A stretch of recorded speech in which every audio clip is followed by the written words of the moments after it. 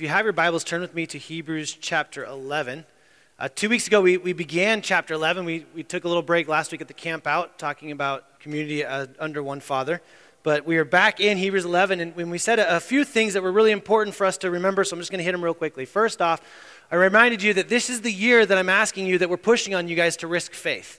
That ultimately that there is a faith that you have that came from the Lord, and that God is going to call you, to lead you to risk that in ways. And I asked you to start praying specifically how God was asking you to do that, how God would be leading in that. Second thing is we realize that even though this entire chapter says on repeat, by faith, by faith, by faith, it's not really a great definition of faith. And ultimately we aren't necessarily going to come out of this going, oh, okay, I fully understand exactly how to define faith. So that this is going to be one of those ways in which we're seeing how faith, risking faith, the faith that God has given and implanted in people, will cause them to then act in obedience or sacrifice or love or to walk with God. But ultimately, it's a faith that comes from Him. We say kind of a really basic definition was taking God at His word and confidently acting on it in obedience. But ultimately, we know that this has been kind of the purpose and the running and the push for the book of Hebrews.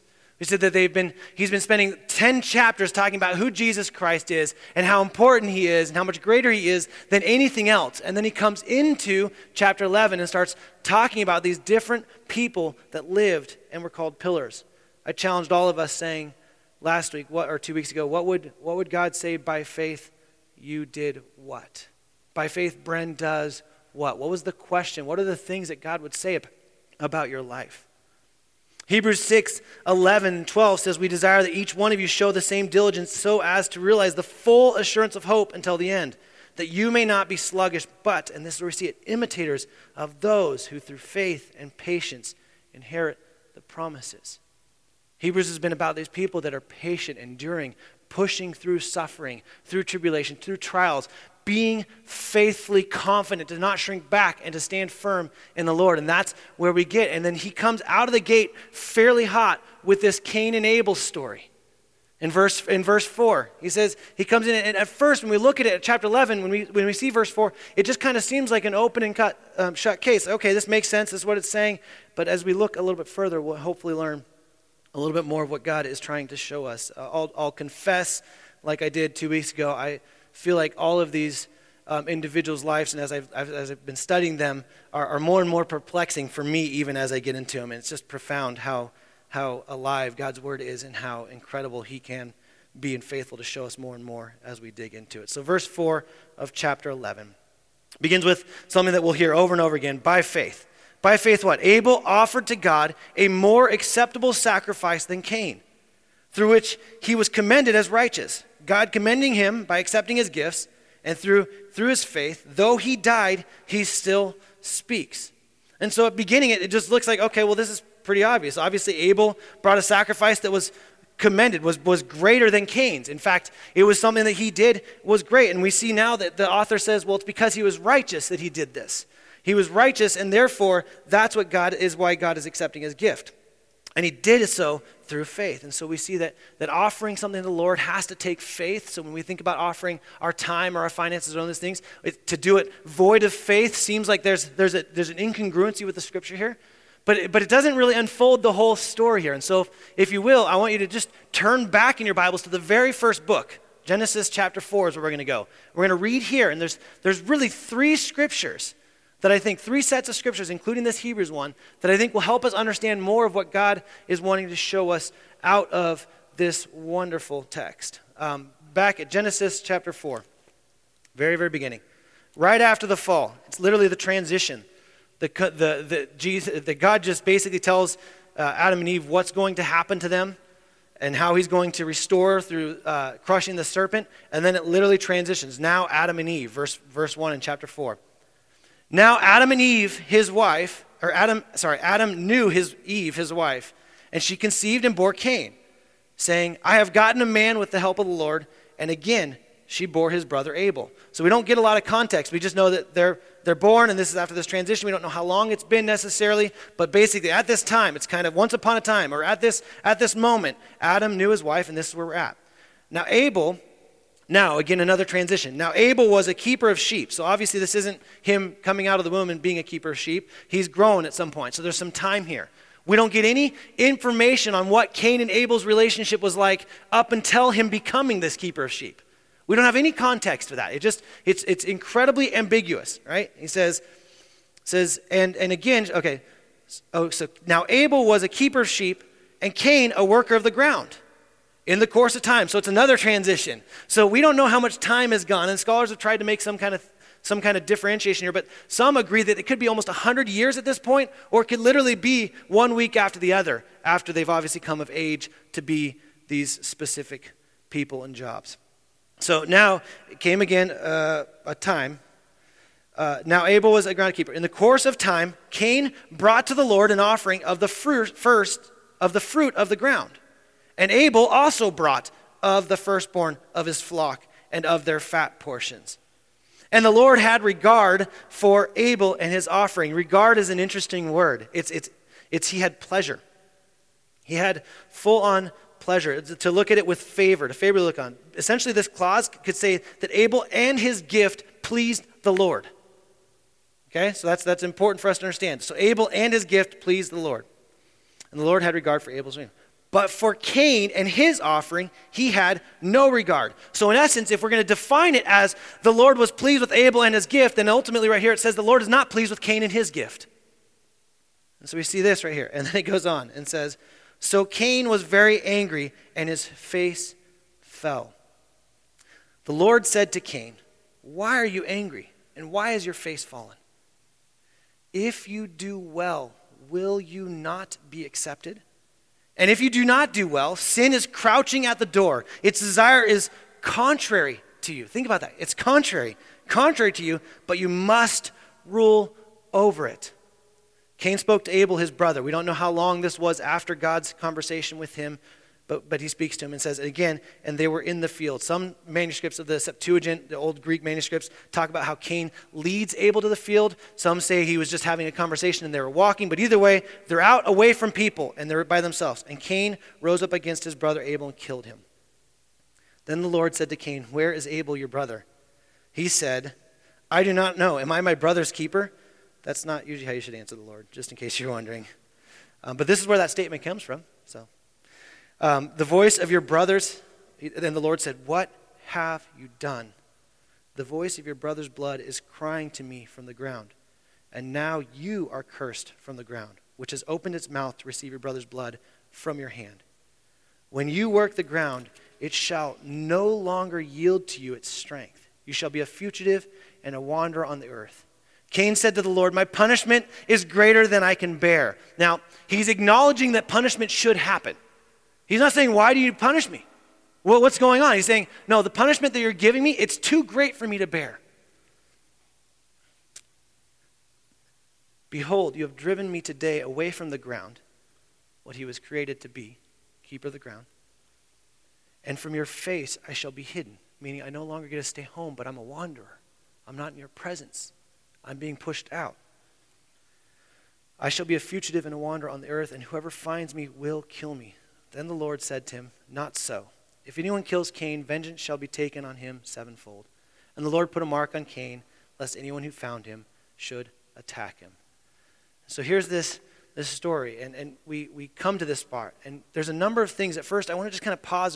There's three really profound things we can learn about God in this text before we even get to whole Abel and Cain. Okay, and the first one is we can see that ultimately God is incredibly awesome. Okay, he's amazing, right? But he gives us a warning. Did you pick up on that?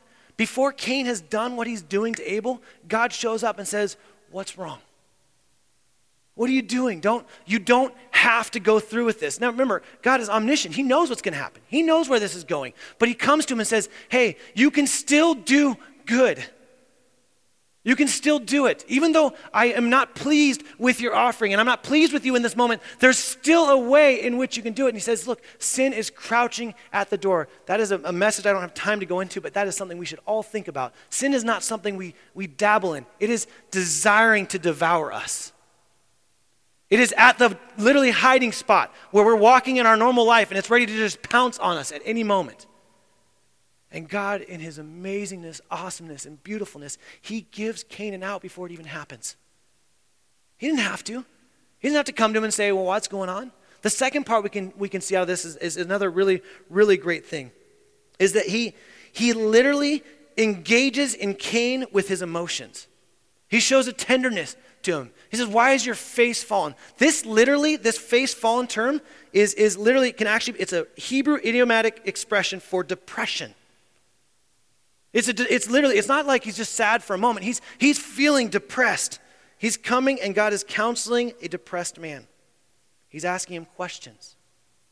He's not telling him why his face is fallen. He could have, hey, you're sad because you disobeyed or because your heart was this. He doesn't do that.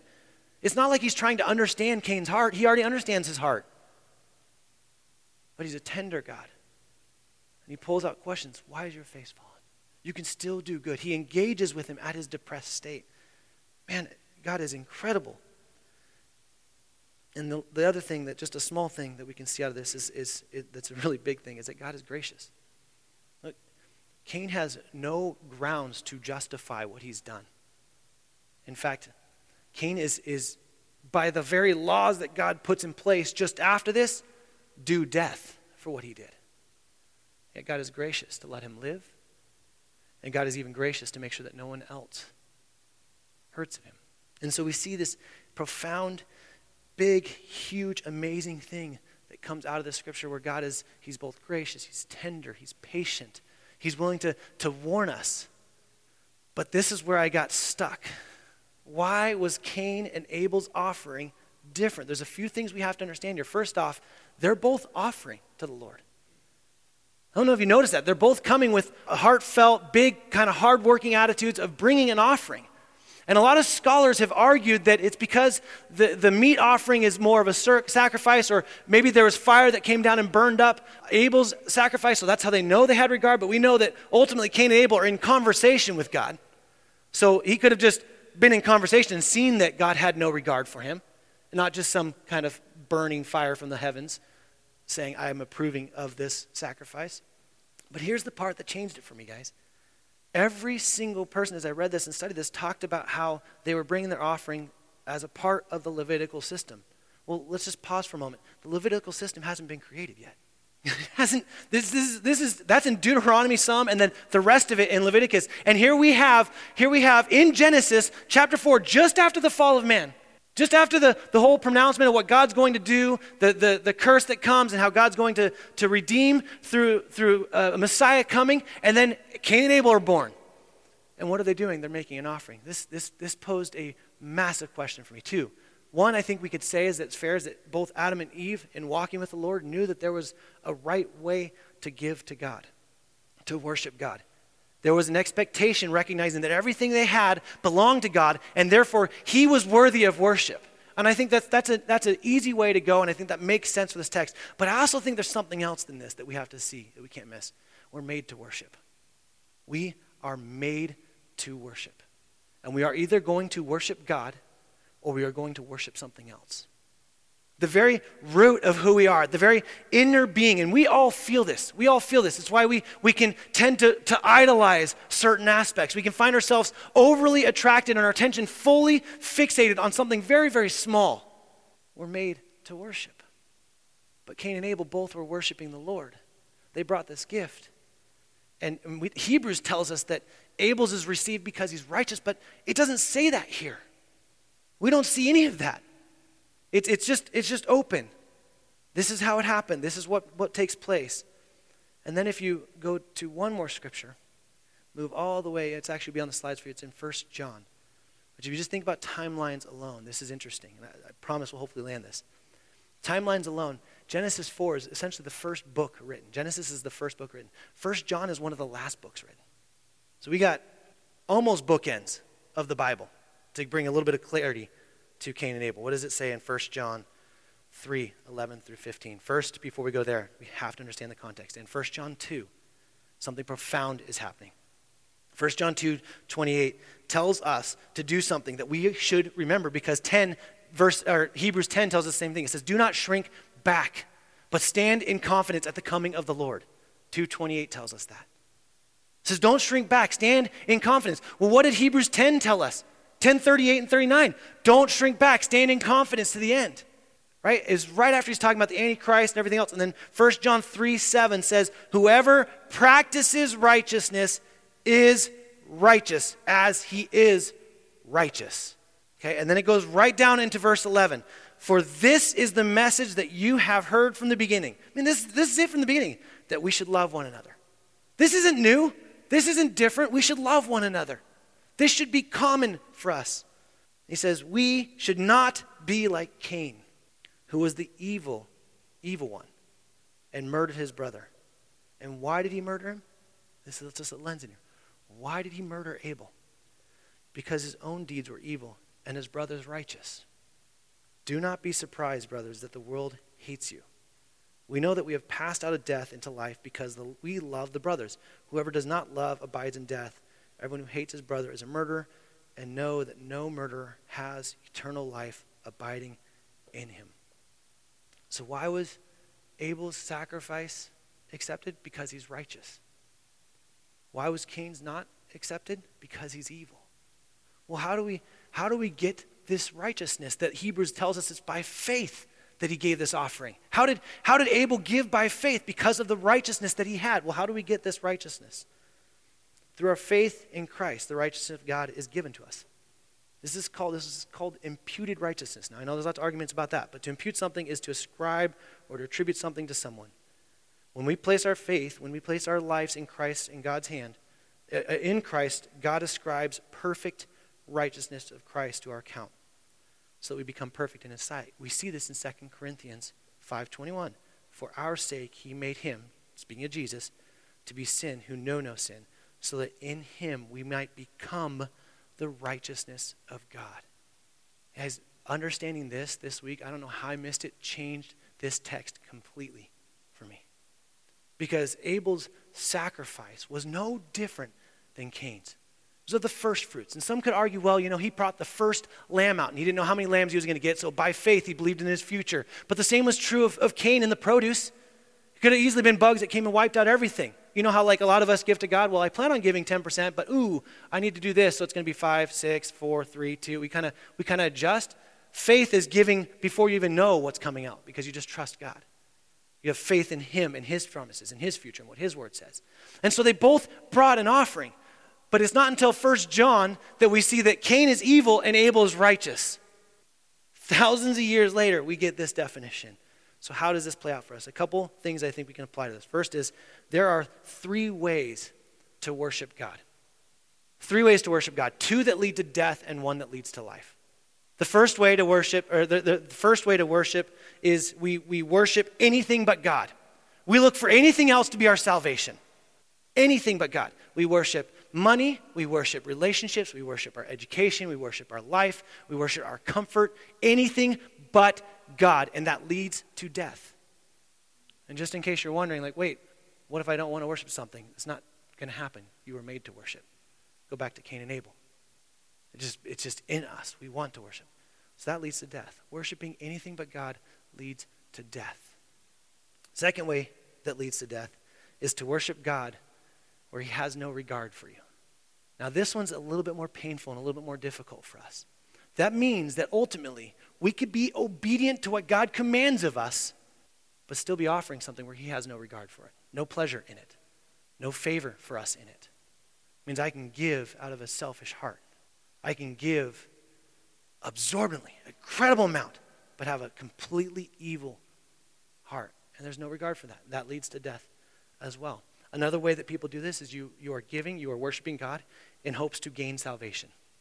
I'm going to do these things for you, God, so that I can be saved. I'm going to work out that way. That's how it's going to happen. You're going to give me salvation. You're going to give me faith because I'm so awesome, because I do these things. Look at how much I serve. Look at how awesome I am in my attendance at church. Or look at how faithful I am in my finances. Look at how many people just like me. That's not worship of God. That's worship of self. And then there's a way we can worship God that brings life. And that's to give an offering in response to the salvation that we already have, the righteousness that we already have, in gratitude. See, Abel didn't do the right thing better than Cain. He just operated out of the righteousness that was his in God alone. Which if you think about it, it's amazing because this whole by faith section, he spent 10 chapters talking about Jesus Christ. And then he talks about faith. And there are some of us that are foolish enough to think that we can have faith without Jesus Christ. A faith that would please God, that would find favor. No, to worship God with regard is to worship him in the way that he literally created us to be, his children. Righteous because of what Christ has done, not because of what I do or you do. There's not a works-based thing. He spent the entire book of Hebrews telling us, it's not us, it's not us, it's not us. We are anchored by Christ. We are held by Christ. He is our high priest. He is our advocate. It's him, not us. It's not my salvation. It's not my faith. It's given to me from God. And Abel did what any one of us would do with righteousness. When we are clothed in righteousness, we would offer what is rightfully God's in gratitude of what he's already done for us. In faith in what he promises to do in and through us. In faith, what his scriptures have said is true. We just keep moving because we see the faithfulness of that. There's a way to worship God with regard, and that's to worship him inside of your righteousness. You know what's interesting is that Abel and Cain were both kind of made, and we can argue for this calling thing or whatever, but they're both kind of made to do things. Abel was a keeper, like a rancher, right? And Cain was this farmer. And they were kind of made that way. Well, you know what's amazing is they were both bringing an offering to God. What was one of the punishments for Cain? Was that he would no longer gain fruit from the soil. The soil was cursed. He would never see what he was made to do to worship God with because he exploited it, he used it, however you want to say it. He would never see that again. That's part of he's like, this is too much. I don't know what to do with my life, which is a lot of what all of us feel when we try to give ourselves to something other than God. We feel lost. Man, I just don't see any purpose in this job. Well, you weren't. Your purpose is Christ. Man, I just wish I could do something more amazing for God's kingdom. Well, then just submit your life to him, and wherever he has you, do it for his purposes. Stop trying to put it in something else.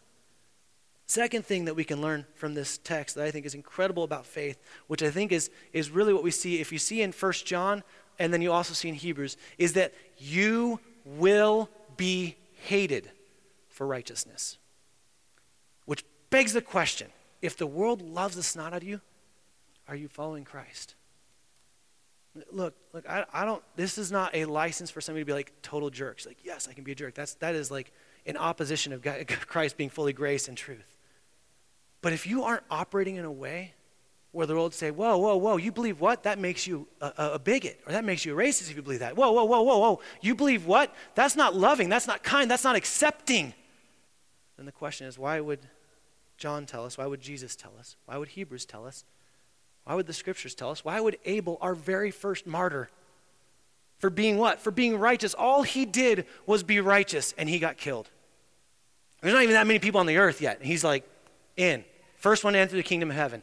How does he do it? By faith. Well, what do you think it's going to be for us? It's going to be by faith for us. The world will hate you. Our faith-filled sacrifices should be causing people to hate us. That means that it doesn't make sense to the world. And look, just because I know some of us are like, well, I sacrifice a lot, but no one's really supposed to know. Yeah, but Jesus says, let your light shine before men so that they see Christ, not you. So there's a way that our actions and our operation can be a faith that others in the behind us will go, I want to imitate that. I want to follow that, not because they're amazing, not because Abel's amazing. I want to be righteous like Abel. It has nothing to do with Abel. It's actually all God and what he has done in Abel. You will be hated. The Apostle John makes this super clear. He says, because Cain's deeds were evil, his brother's righteous. He says, do not be surprised, brothers, then where the world hates you. That's 1 John 3, 12 and 13. Abel was the first to discover that all who desire to live a godly life in Christ Jesus will be persecuted. 2 Timothy 3, 12. He was the first one to experience that. We talked about persecution at the end of chapter 10. It's funny, remember, I said an oversimplification of all of Hebrews was verse 10:34 in Hebrews. So that's the most simplest oversimplification of all. And basically what it says is that these desiring a people that will joyfully accept the plundering of their property, that won't run from persecution, will stand firm. When they see their brothers and sisters in pain, they don't go, oh, that's sad. They say, whoa, I need to step into this. No, well, wait. Let me take care of my stuff first. Let me get my education, have my kids, do my life. Okay, when I get all these things in place, then I'll step in. He says, no, joyfully run. Joyfully accept the plundering. Look, persecution comes heavy after this book of Hebrews. So we should see out of Abel's life that ultimately our sacrifices to the Lord, our faith-giving sacrifices should polarize the people around us that are not the Lord's. It really should. All of Scripture teaches us that the righteous shall live by his faith, Habakkuk 2:4. Because without faith, it's impossible to please God. You're going to hear a lot about that next week. It's impossible. It is impossible to please God without faith. Well, Abel's gift pleased God. Why? Because he has faith. Well, how do you have faith? Because he had the righteousness of God. It was all given to him by God. How do we get it? We get it through Jesus Christ. Submitting our life wholly to Christ as Lord and Savior of our entire life, of our being, worthy of all our worship. So if you want to keep dabbling in worshiping other things or playing these other religions, just know that ultimately what you're doing is you're worshiping self, and it leads to death. Abel's offering was his first fruits. He proves of faith in what wasn't seen yet, right? This is, I don't see it, but I'm going to give you my first fruits. And then we see ultimately, we'll hear more about this actually in chapter 12, that his blood cries out to God. That is such a profound thing because ultimately his blood is crying out for justice for what had happened to him. It is a beautiful picture to Christ's blood crying out. But instead of justice for one sin, Christ's blood cries out for all sinners. So what does our faith testify? Does God get the first fruits or the leftovers in our life? Are we depending on our own strength and what we can count on through our own eyesight, or are we able to live truly putting him first, regardless of the cost to us in this life? Abel was a righteous man. He was a righteous man. Hebrews 10:37 says, but my righteous one, it was an Old Testament quote, my righteous one will live by faith. Guys, that means that us that are deemed righteous because of what Christ has done, we are to live by faith. If you can see every single calculated step in your life, are you living by faith? Are you just controlling the outcome? One pastor said it this way. He said, the first saint who entered heaven entered there. It is certain by faith. It was faith that enabled him to present an acceptable sacrifice, and it was faith that presented him to heaven. If the first who entered heaven entered there by faith, rest assured that will be true to the last, and none will enter there but those who believe. We have a choice to offer something to God. Let me just say this. We have the scriptures that tell us we are to offer something about God. But if they weren't there, if this was gone, and this wasn't here, and God didn't preserve this scripture for us, I truly, truly have faith and believe that the way that we were created, we still desire to worship God because he's created us for that. Where that goes awry is when we try to put something else, that try to have anything else sustain that kind of worship but God, and nothing can. Nothing can. And so is your life filled with confident action, following through on God's word, trusting him when he says things? Do you see that God is gracious and tender, that he's giving you a way out of the sins that are crouching at the door for you? He's literally giving you an off-ramp. Say, no, take this exit, take this exit, take this exit. I tell you, there's a trap moving on ahead. Abel's story really doesn't tell us how to have faith, like most of these stories won't. But it shows us what faith can look like when we just submit ourselves to the very righteousness that God has given us. When we talk about following the Lord, when we talk about giving ourselves to God, it's going to take sacrifice. It's going to be uncomfortable. There's nowhere in the scriptures that talk about following Jesus is going to be the easiest thing in your life. It's going to be so simple. There will be no hardships. It doesn't say that anywhere. You're going to have to die to yourself daily. And that means for some of you, I'm just going to say this real quickly, and then the band will come up in just a second. That means for some of you, your sacrifice is not a sacrifice. Let me just say that right now. You're not even considering giving the first fruits of anything in your life to God. And not just financially. I'm talking about your time, your heart, your life, your children, your marriage. Nothing's given to God. You hold it all as it's mine, it's mine, it's mine, it's mine, it's mine, it's mine. It's time to start letting go. Recognizing that everything you have, your marriage, your education, your money, your children, everything you have is not yours, it's God's. And it's meant to be used for worshiping him and him alone. Stop worshiping your education. Stop worshiping your safety, your retirement. Stop worshiping your marriage. Stop worshiping your kids. Stop worshiping your spouse, because none of them can sustain it. Some of you, this means that you've been coming on a weekly, a daily basis. Every time you serve, every time you play in the band, or you help in kids ministry, or you give money, and you've been doing it with an evil heart. You've been doing it to try and earn salvation. You've been doing it to try and show God that you're worthy of what he's done, which you're not. He is. You've been worshiping God with a brilliant offering. It even may even be the first fruits, but your heart is not submitted to God. And God says through 1 John that there's only one of two ways. You're either evil or you're righteous. You're not in the middle. You're not neutral. And so for some of you, that means that you gotta revamp the entire way you think about worshiping God in music, worshiping God in your life, what it means for you to serve, what it means. You gotta like literally say, God, peel away the layers, because I got so many church layers on me that I don't even know what's real anymore. And I just want to worship you. I want to worship you, literally my first fruits that could cost me my life for my brother. And if that's what it is, then praise God. Because I was killed for your glory. I was killed because you're righteous and you have deemed me righteous. Some of you, this means that you have got to stop chasing comfort in your life. Got to. And that may mean drastic life changes. That may mean financial changes, home changes. That may mean, nope, I'm going to put myself in a little bit more uncomfortable situation around my friend group, where I'm going to stand up in confidence and say, no, the scriptures do not say that. Some of you, that means that you need to fight a little bit harder against the self-comfort. Some of us, this is just a joy to hear. Just a true joy to hear, because you're like, oh, God, you just did something profound. And I just realized that my faith is not mine, it's yours. My acts are not my acts, but they're yours. It's not me doing it, it's your righteousness that's doing it in me. And it takes it all out of our hands. Some of you control freaks are like, oh, I can't handle that. But trust me, there is nothing more freeing than recognizing that the only way I'm deemed righteous before God is because of what Christ has done, which no one would argue. Then why do we assume our very acts are us?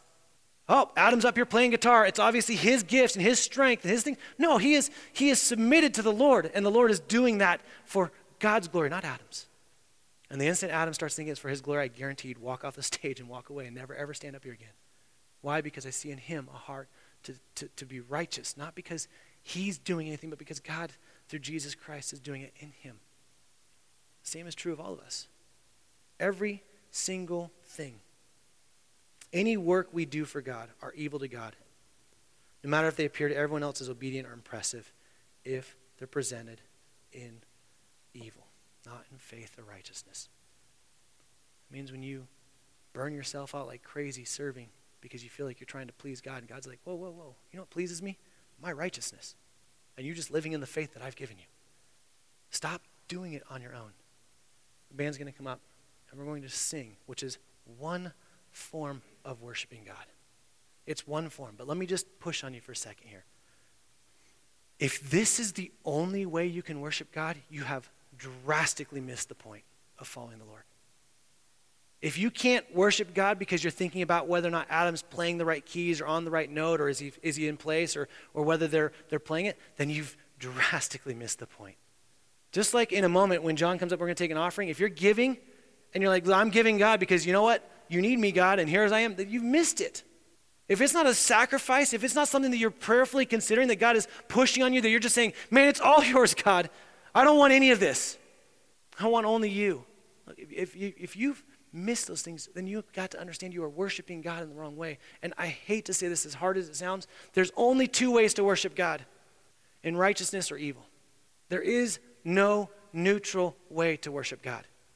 And so for some of you, that means you got to stand up going, I made this and this choice and this choice and this choice, and all of these choices were drastically evil and sinful. I made all those this week, but I'm going to stand up and worship you, God, because I'm righteous because of the blood of Jesus Christ and the forgiveness he's given me. And some of you, it means I got to stop living like that and pretending that his righteousness has covered me when I've never really submitted my life to him as Lord. But either way, you're going to worship.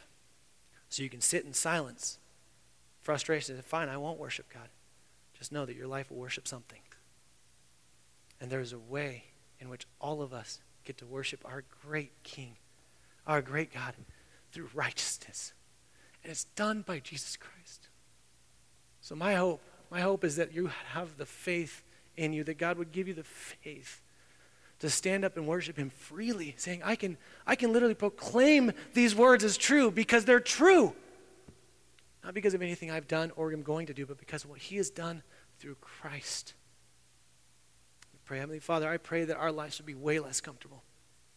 Father, I do pray. I pray that you would actually allow us to feel the hatred of other people in this world because of our willingness to submit to your righteousness, to live in light of your righteousness, God. Not because we want to be jerks, but because we are just operating literally out of what you've given us, what you've put in us through your Spirit, God. That's all we're doing. It's your strength, it's your work, it's your Spirit, it's not us. And I pray that when we worship you with our lives, that those around us that do not know you would be hatred would grow in them towards that. So they would see a joy that comes, that ultimately that hatred would find that there's no hope in that hatred, and they only have hope if they come in righteousness to you, Jesus Christ. Father, I pray that we would live a life where we no longer worship these trivial things. I pray that all week long you'd be peeling away things in us where we realize, oh man, I just worshiped that. Oh man, I think I'm worshiping this. And I just pray that you just peel away everything so the only thing standing would be you and you alone. You never, ever left. You were never hidden. We just piled a bunch of other garbage around you, assuming it would actually bring joy or hope. Father, would you be exactly who you already are in our lives, and would the world see you because of the way that we live submitted to you? Father, as we stand and as we sit, as we pray, as we even get ready to open our mouths, God, may I pray, I plead, God, that we wouldn't open our mouths and then be empty graves. But instead, words of life would be coming out of us because of the life you've instilled in us. We praise you for the work you're doing in us. We praise you for the pillars of faith. And Lord, I pray right now that every single person that has people behind them, whether they're children or friends, that down the road, years from now, they'll look back and say, these people, these individuals were pillars of faith for me to see by faith God does in their lives. I pray all this in Jesus' name. Amen.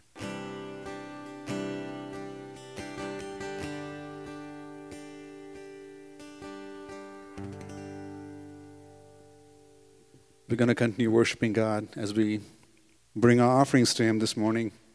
And I just can't help but think about us as a church after hearing the sermon this morning, that we have two options. We are either Cain or we are Abel. And I want you to think about that. Like, why do you give? Why do you give to God? You know, I think so often we see giving as throwing in some money at a street performer who has his guitar case open. We just give because we know we should do, because you walk by there, so you have to throw some money in there. But this morning, I want to challenge you to think about why you give. Why do you give?